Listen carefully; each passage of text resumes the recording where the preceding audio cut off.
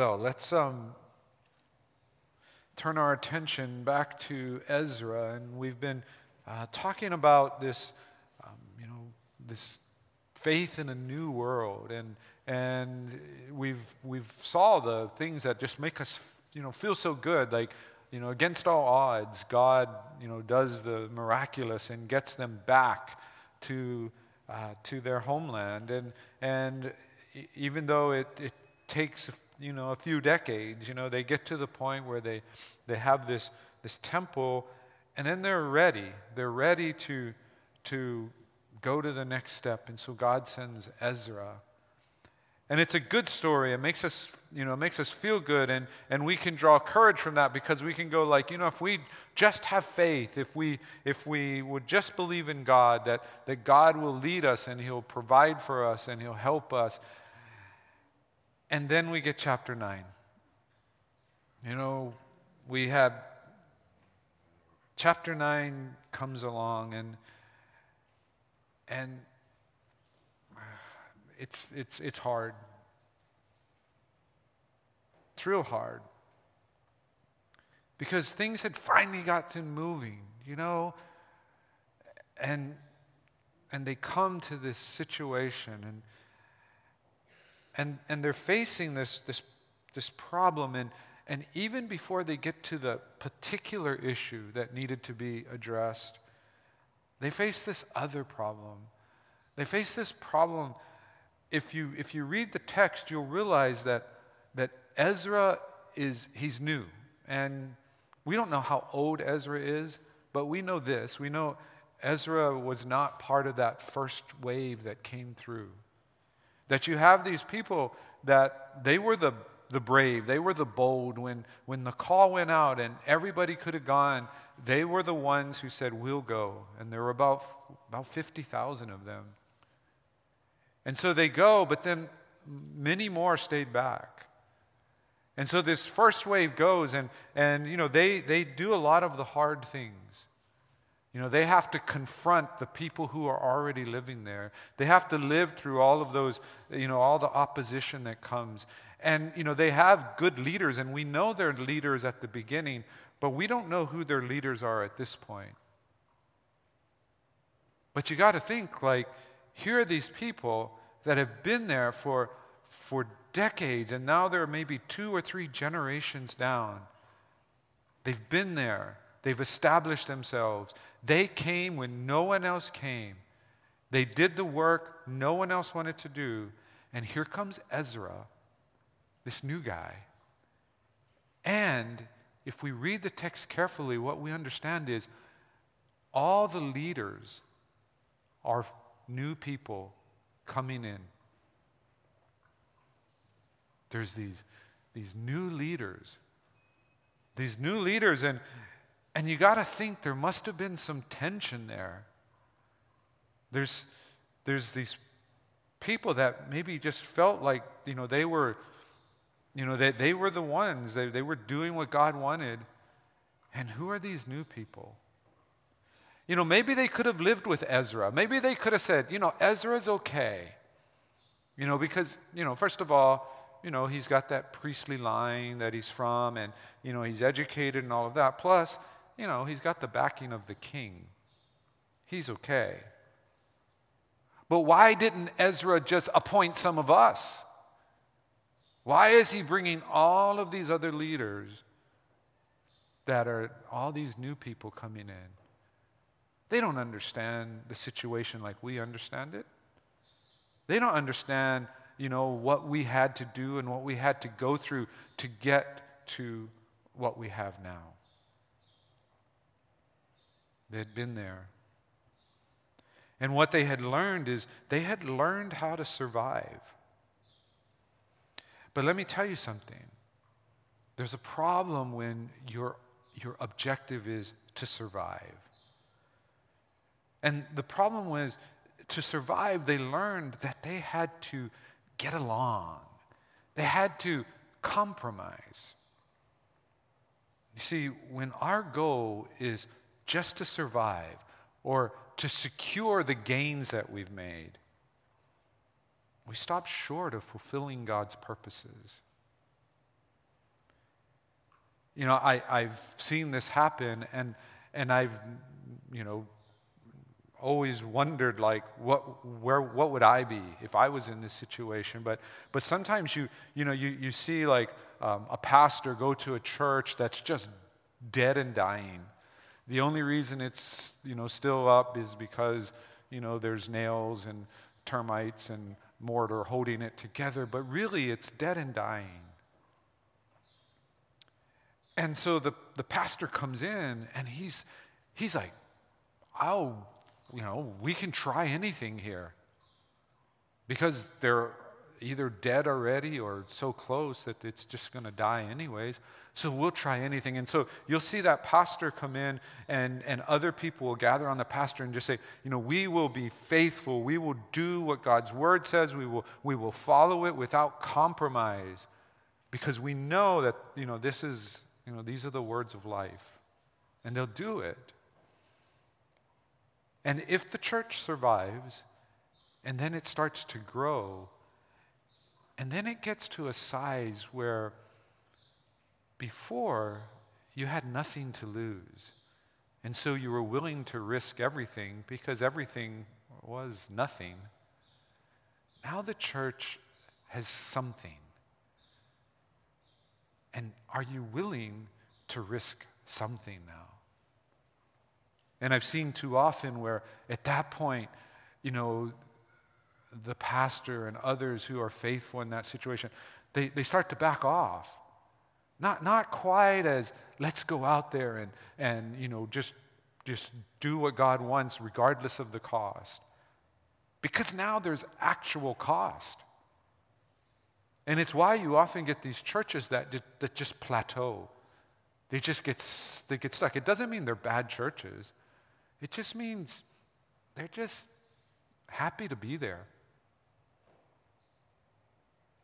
It's this, we've made some gains, so let's hold on to them. So whether it's just this goal to survive or this goal to secure the gains, it doesn't matter, because it ends up compromise. You end up compromising, and when you compromise, you stop short of fulfilling God's purpose. If God's purpose was for you to go halfway and to stop, okay, fine.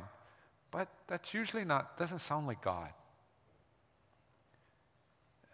God sounds more like the kind that says, through your whole life, you will pursue whatever His will is for your whole life.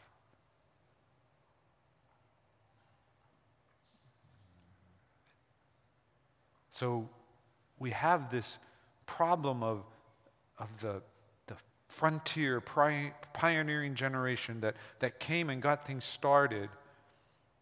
But we also know they had to cut corners.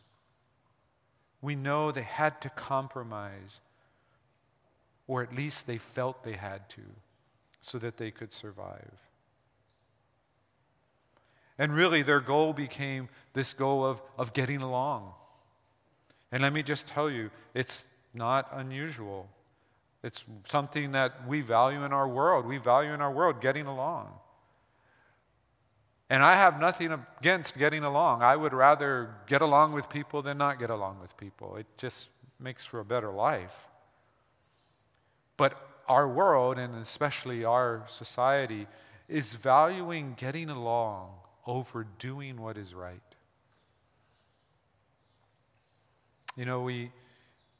We read that psalm earlier when Al was reading the psalm. His nickname is Smiling Al. So when Smiling Al was reading that psalm, if you noticed in there, it talked about how, your mother and your father are going to forsake you, but God won't forsake you. Jesus talked about this. He talked about, if you're really going to follow me, that it's going to cause conflict in your families, between, brothers and sisters and parents. If your goal is to get along, then how can you do what Jesus says will inevitably lead to not getting along with people who are closest to you? Not even talking about people in society. And again, I'm not talking about intentionally not getting along. I'm not talking about being a jerk Christian. Somebody that just goes out of their way to be so unlikable and then blames Jesus for it, right? You know these people. Hopefully it's not you. But when we just want to get along, what you need to know is what Jesus says, and we're going to look at some of these verses in a little while. But what Jesus says is, the world doesn't want to get along with me. If you're going to follow me, Jesus says, the world is not going to want to get along with you. You see, if you know truth, if there is absolute truth, which I believe there is, and if you know that truth, if you decide to compromise that truth in the name of getting along, you no longer have truth. You have something less than truth. And Christians are doing that all the time today. We're compromising because we're being confronted by a society that puts values out there that kind of sort of sound okay, and then we compromise. A little bit here, a little bit there. But if truth is absolute, once you compromise one bit of it, you no longer have truth. You've given up the most fundamental truth, which is truth is absolute, because you're allowing it to be shaped by your society. If there were 3 doors that led to safety, and you knew, because you had been through the door, that this is the safe door. But your friend is saying, no, it's this door over here. And you know they're wrong. And you know this is truth. And there's only one door. There's only one way. But then you say, okay, let's compromise. Let's take the middle door. Would that make any sense? If Jesus is the only way, if he is the only truth, it's only one door. And so Ezra, he comes to this situation where he has these people who have a legitimate claim on leadership. They were there first. They did the hard work. They were the pioneers. They showed so much more faith, but over the decades, they've compromised. And he comes to them, and he's there to help reestablish the people as a nation, but not just any nation. He's come to reestablish them as a covenant people of God. That kind of nation. And so we come to this text. It's, again, difficult because things seem to be going so well.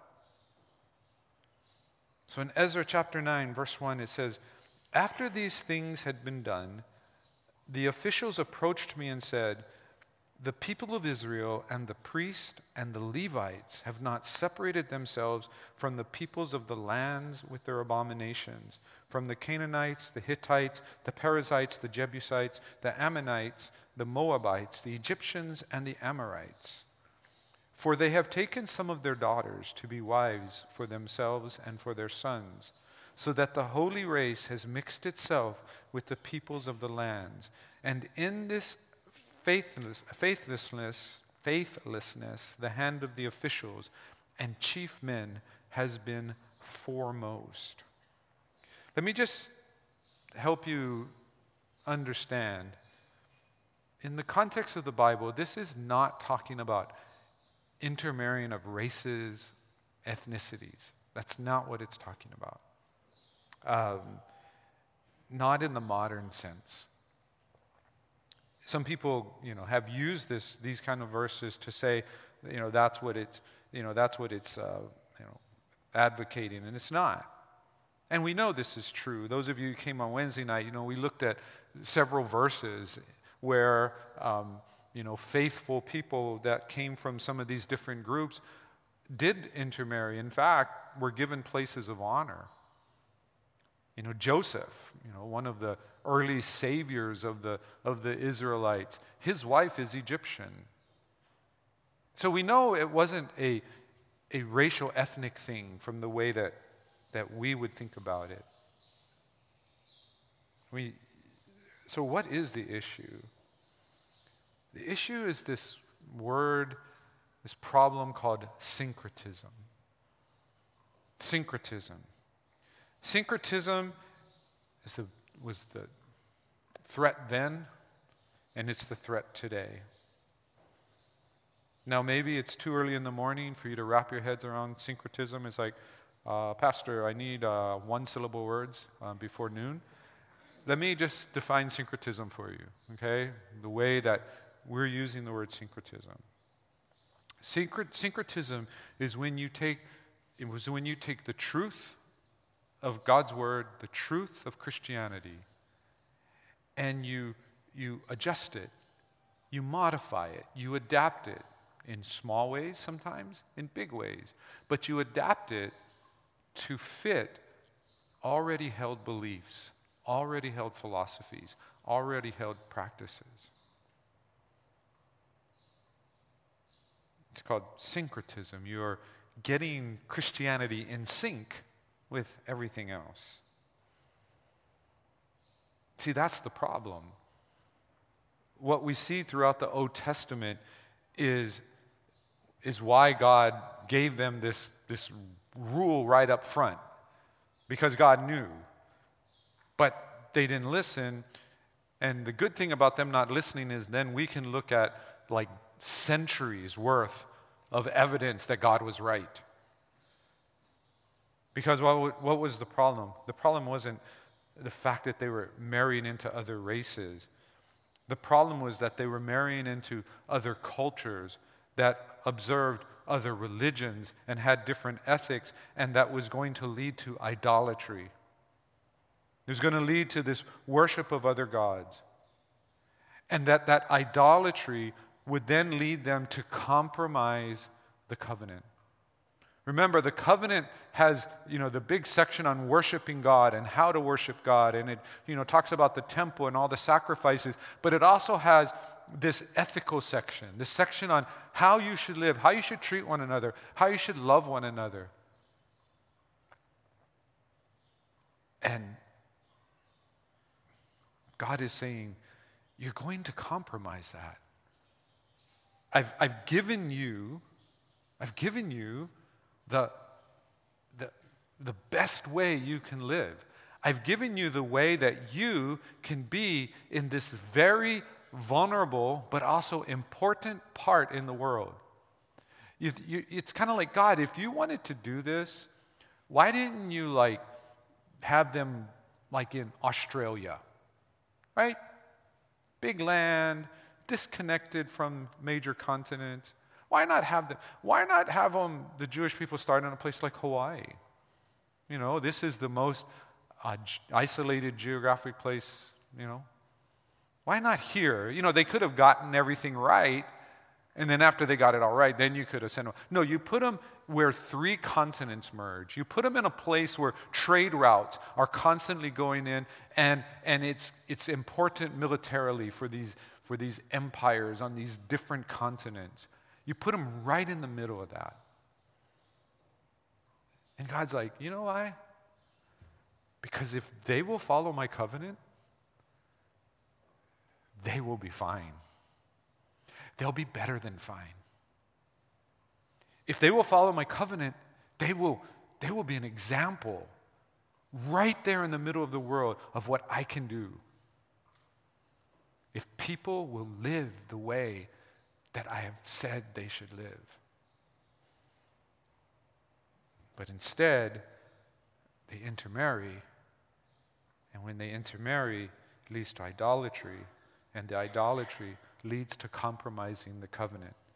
You see, if intermarrying didn't lead to idolatry and lead to compromising the covenant, no problem. And again, we have examples from Scripture of exactly that happening. But it does happen. You see, syncretism is not when we as Christians adopt different cultural things or traditional things that don't change what we believe. Again, why are we speaking English instead of Aramaic? Well, besides the fact that none of us know Aramaic. But we didn't preserve that. We changed it from culture to culture. Why are you sitting, dishonoring me, the teacher? Why am I standing? You should be standing. I should be sitting. Why are we in a building like this? Why aren't we at somebody's house? Why do we do so many of the things we do? Why do we have these musical instruments up there? Where's the lyre? Anybody got a lyre hanging around? Right? Where's the lyre? Where's the shofar? Right? Why do we sing the way we sing? You guys do know, like, the whole system of musical notation and singing is a relatively modern invention. The Hebrew people, it was atonal. When it says shout, that's what they did. I don't think we shout very much in church. In fact, if we do, we get these looks. It's not talking about that. It's not talking about the way we dress. It's not talking about the way that I talk. Sometimes people get that confused and they say, like, oh, we're becoming like the world. No, that's not becoming like the world. Becoming like the world is when we modify the truth to fit the world, rather than using the world to communicate the truth. But that's what happens. And it's because it's kind of this perfect storm. It's this weakness. You know, we have this weakness. There's something about us that we know that if we're going to survive and we don't want to trust God and we're sitting there in the middle of all these people that could attack us, then we know that the way you get along is to build relationships with them. And so our weakness is that we're afraid and we want to strengthen our position. But sometimes our weakness is that we just give in to our human nature, and you know what? We just like what they're doing. You know, when we look at the Canaanite gods and we look at the worship practices, it's like we like it. Looks like fun. You know, instead of going to church and listening to some bald dude talk, let's go drink and party. Sounds like a better way to enjoy your faith. There's a attractiveness to it.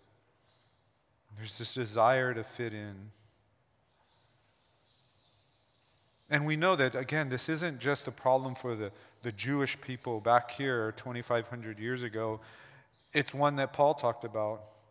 In Romans 12, Paul talks about, he says, don't be conformed to this world. John later on writes in 1 John chapter 2, he says, do not love the world or the things in the world. If anyone loves the world, the love of the Father is not in him. For all that is in the world, the desires of the flesh and the desires of the eyes and pride of life, is not from the Father, but is from the world. And the world is passing away along with its desires, but whoever does the will of God abides forever. What is John acknowledging? He's acknowledging that the world is attractive. We want to kind of, go after it. And he's saying, no. He's saying, if you have the love of the Father, then you know what happens if you give in to the way that the world does things. but it's always there. Some people would rather believe a beautiful lie than face harsh truth. And so everything seemed to be falling in place. Everything seemed to be working out. And now Ezra is like, that hard job that I had coming in, bringing all these new leaders, having to deal with the existing leaders, trying to figure out how to make all that work, that hard job has now become even harder. And so Ezra says this. He says, as soon as I heard this, I tore my garment and my cloak and pulled hair from my head. Jealous. Pulled hair from my head and beard and sat appalled. Then all who trembled at the words of the God of Israel, because of the faithlessness of the returned exiles, gathered around me while I sat appalled until the evening sacrifice.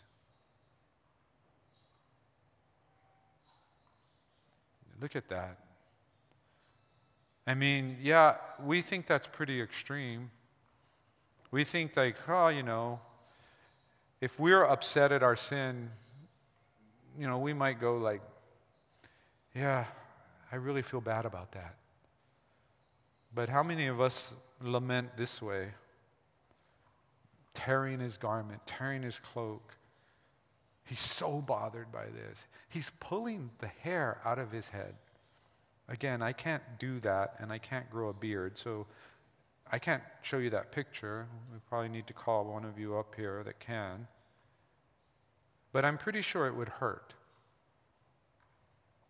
Pretty sure that this is a sign of just deep despair. And it says, all who tremble at the words. That's a phrase that just says all who follow God's word. All who respect God's word, as Ezra did. He said they all gathered around.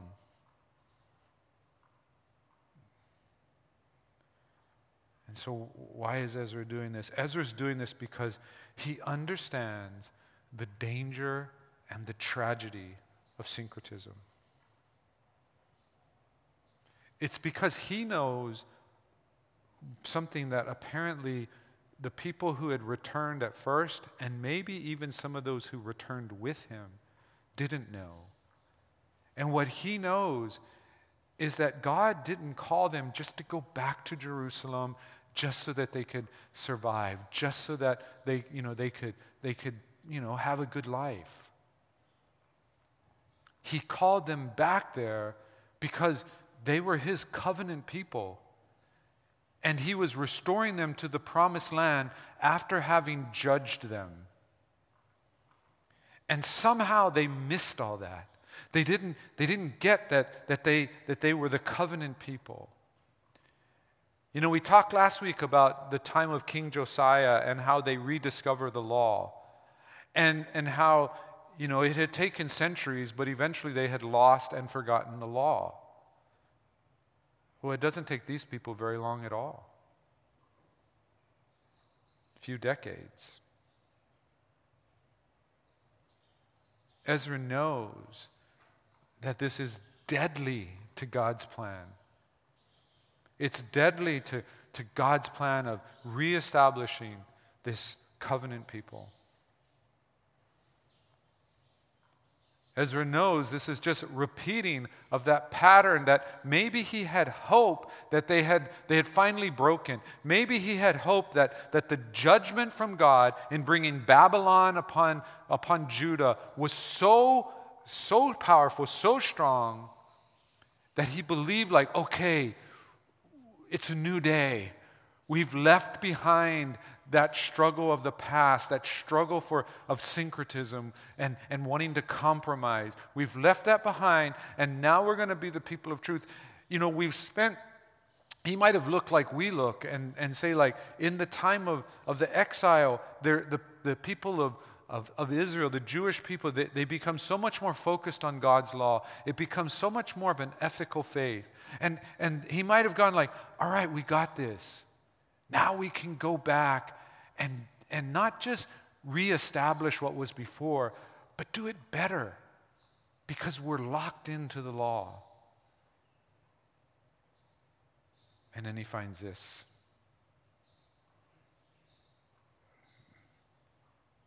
And it's this danger, but it's also this tragedy. It's this tragedy because God had been telling them, this is the best way to live. This is the best way to be a society in this area. And they've had centuries of showing what happens when you don't do that. And it's not just God's judgment that comes upon them.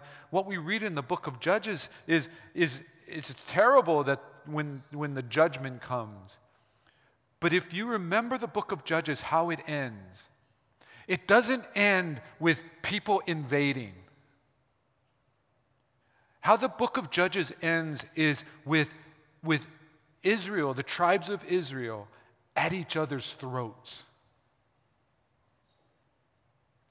It talks about even in the priesthood, there is such sin, such corruption. If you don't have trouble sleeping at night, then you want trouble sleeping at night, read the last few chapters of Judges. Read it slowly. Picture what happens. It's terrible.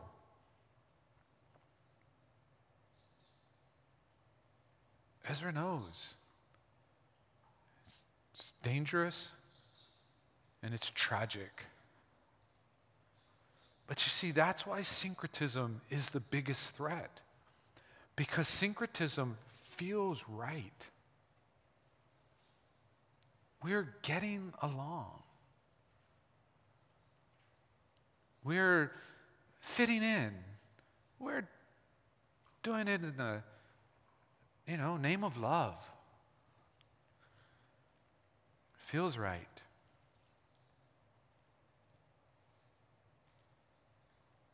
But he knows the compromising of truth, as we said, it's the loss of truth. And that's why Jesus says in John 17, he says, he's praying to God here. And he's praying specifically about his current disciples.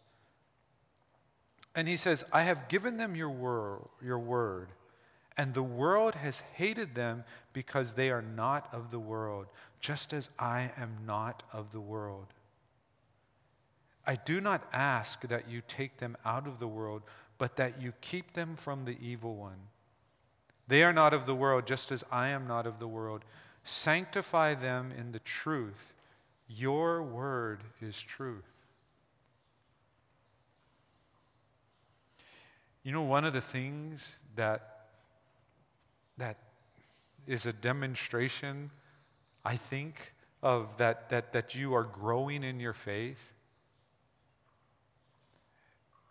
One of the feelings is that you feel more and more alien in your society.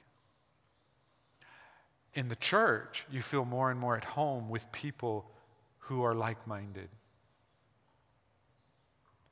But as you look at the world around you, you feel more and more that this world is not your home. And yet, so many Christians, the goal is to fit in, to be accepted, to get along. And Jesus is just saying right here, my disciples, they're not of this world. He's implying, of course, they're of our world, God.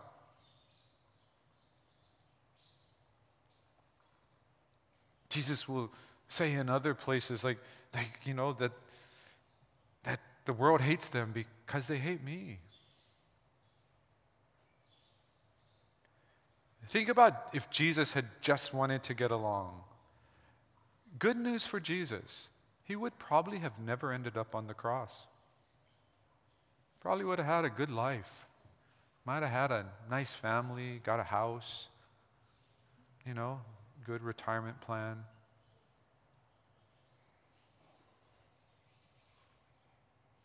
But Jesus didn't do that. But notice what he says in verse 17. Sanctify them in the truth. Your word is truth. We need to know this word because the word sanctifies us. I think more and more I'm hearing kind of Christians waking up to something that they should have woken up to 30 years ago. I'm always somewhat amused, although I try not to show it, when a Christian will come to me and say, you know what? We're in the middle of a culture war. It's like, yeah, we are. Thanks for joining us. It's been going on for a long time.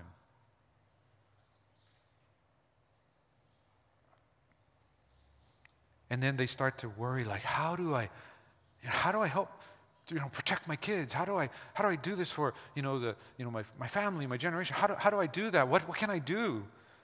Oh, right here. Sanctify them in truth. Sanctify them in God's word. But remember, it's not just getting people to recite doctrine. It's not getting people to be able to recite Bible verses. It's to help them not just see the Word of God in the Bible, but, parents, if you're concerned, it's about seeing the Word of God alive in your life. Not perfect. Unless you have a perfect kid, which I'm pretty sure most of you know you don't, it doesn't do them any good to see the perfect Christian parent. They need to see a real Christian parent, the kind that makes mistakes, the kind that is still working out their own salvation. And they need to see, what happens when that happens. What did my mom do when she got upset at that person at the store who took the last sale item and she really wanted it? How did she respond? What did my dad, what does he do when he's having problems at work? How do they deal with each other when they fight and disagree? It's not just pouring the word into them. Yes, we should do that. But it's what they see. Do they see the truth being lived in us? Or do they see us modeling for them syncretism and compromising?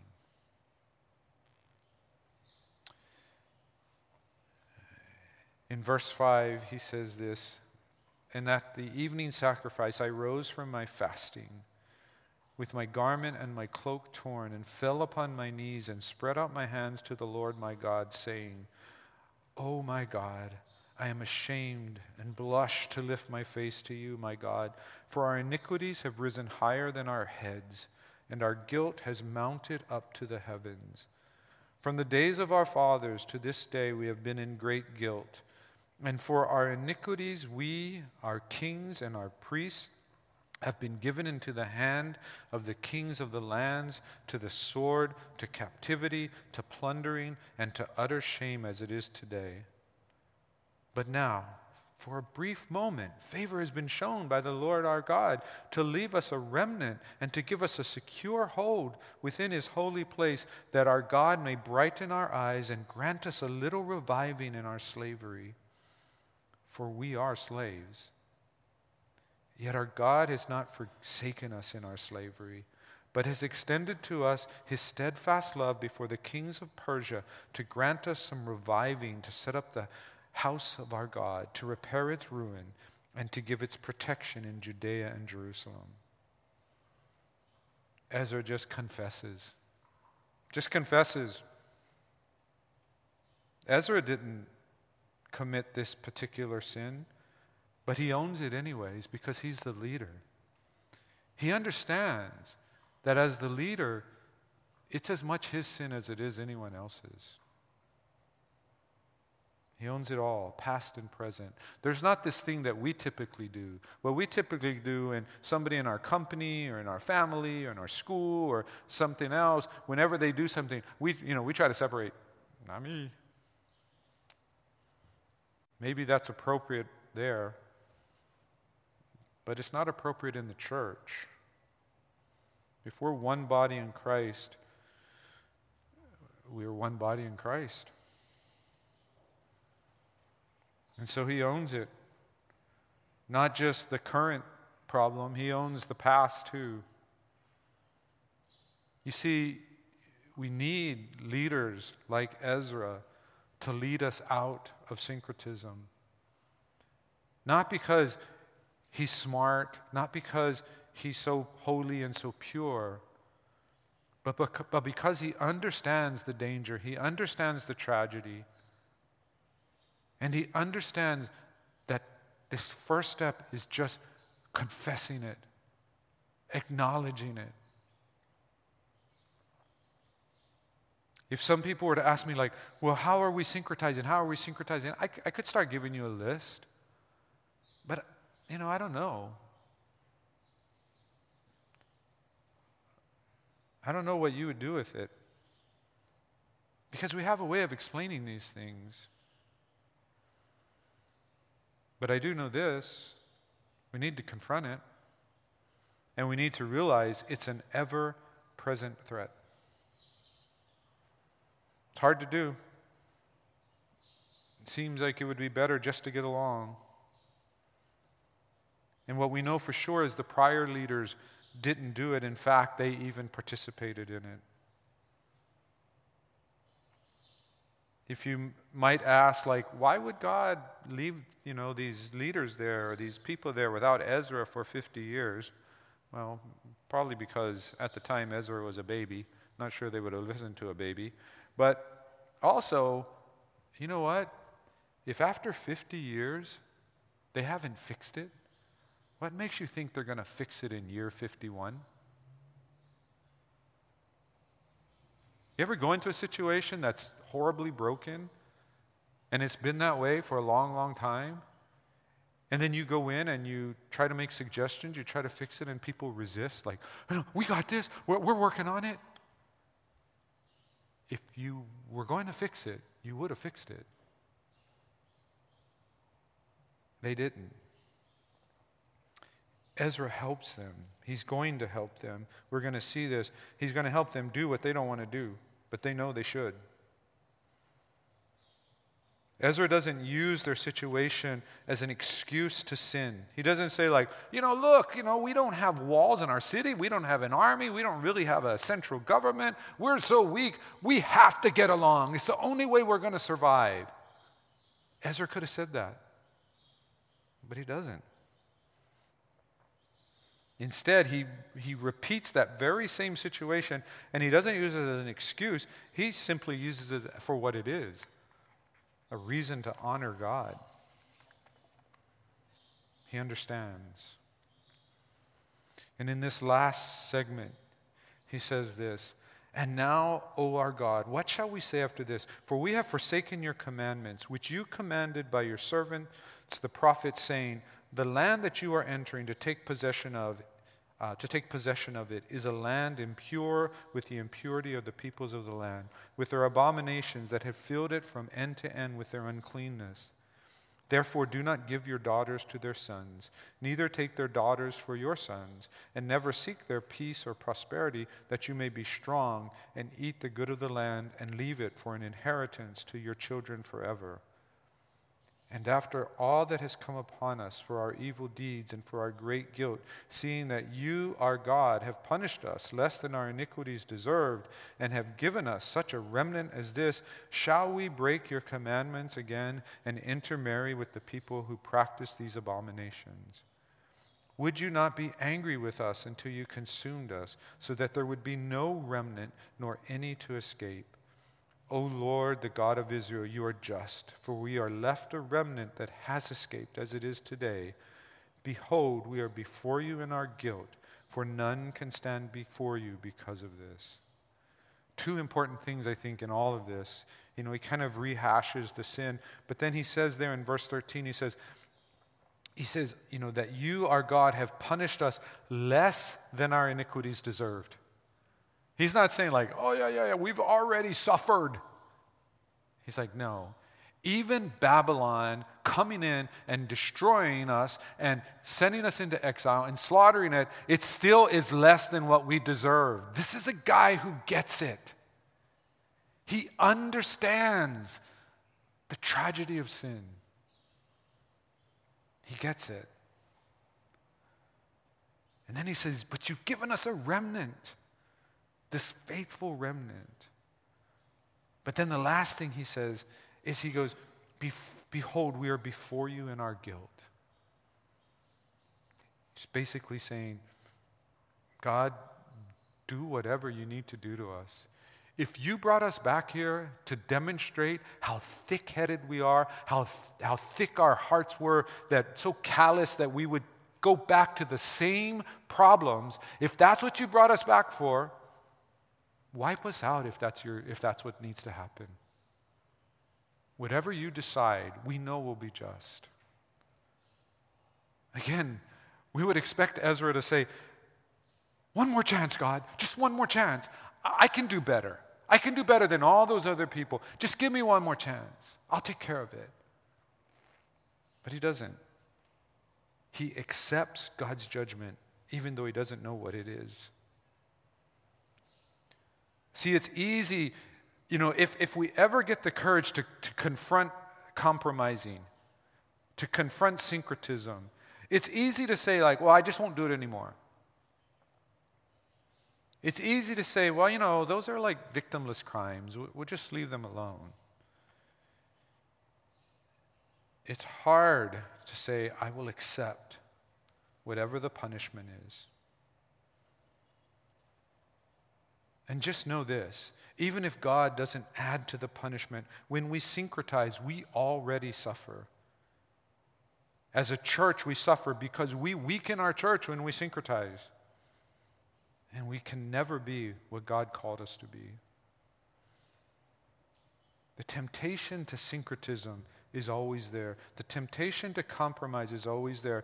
It's easy to justify. It's attractive. It's easy to kind of ignore and pretend it's not there. It's also easy for it just to creep in without us even knowing it. But we need to know that if we're going to be people of the new covenant, people who believe in God, believe in a right relationship with God, we have to always be on guard against syncretism. You see, when we syncretize, what we're saying is, God, I want the benefits of a relationship with you without losing the benefits of a relationship with the world. We kind of want to renegotiate the covenant. God, I like this covenant, but I think it could improve. Here's my terms. Just know this. If we attempt to alter the terms of our covenant with God, it's no longer a covenant with God. It's our own agreement. And so we get this very uncomfortable message today from God's Word. We get this thing that should make us think about our own lives. Where have we compromised? Where have we syncretized? What are things that we are so convinced is right that really isn't found in God's Word? What are positions we hold on social issues that we think we're so right because it's what the world says is right and it sounds right, but it's not what God's Word says? It's uncomfortable, but it's important. We must ask ourselves these questions constantly. We must guard against syncretism. And we must get it out of our lives when we know it's there.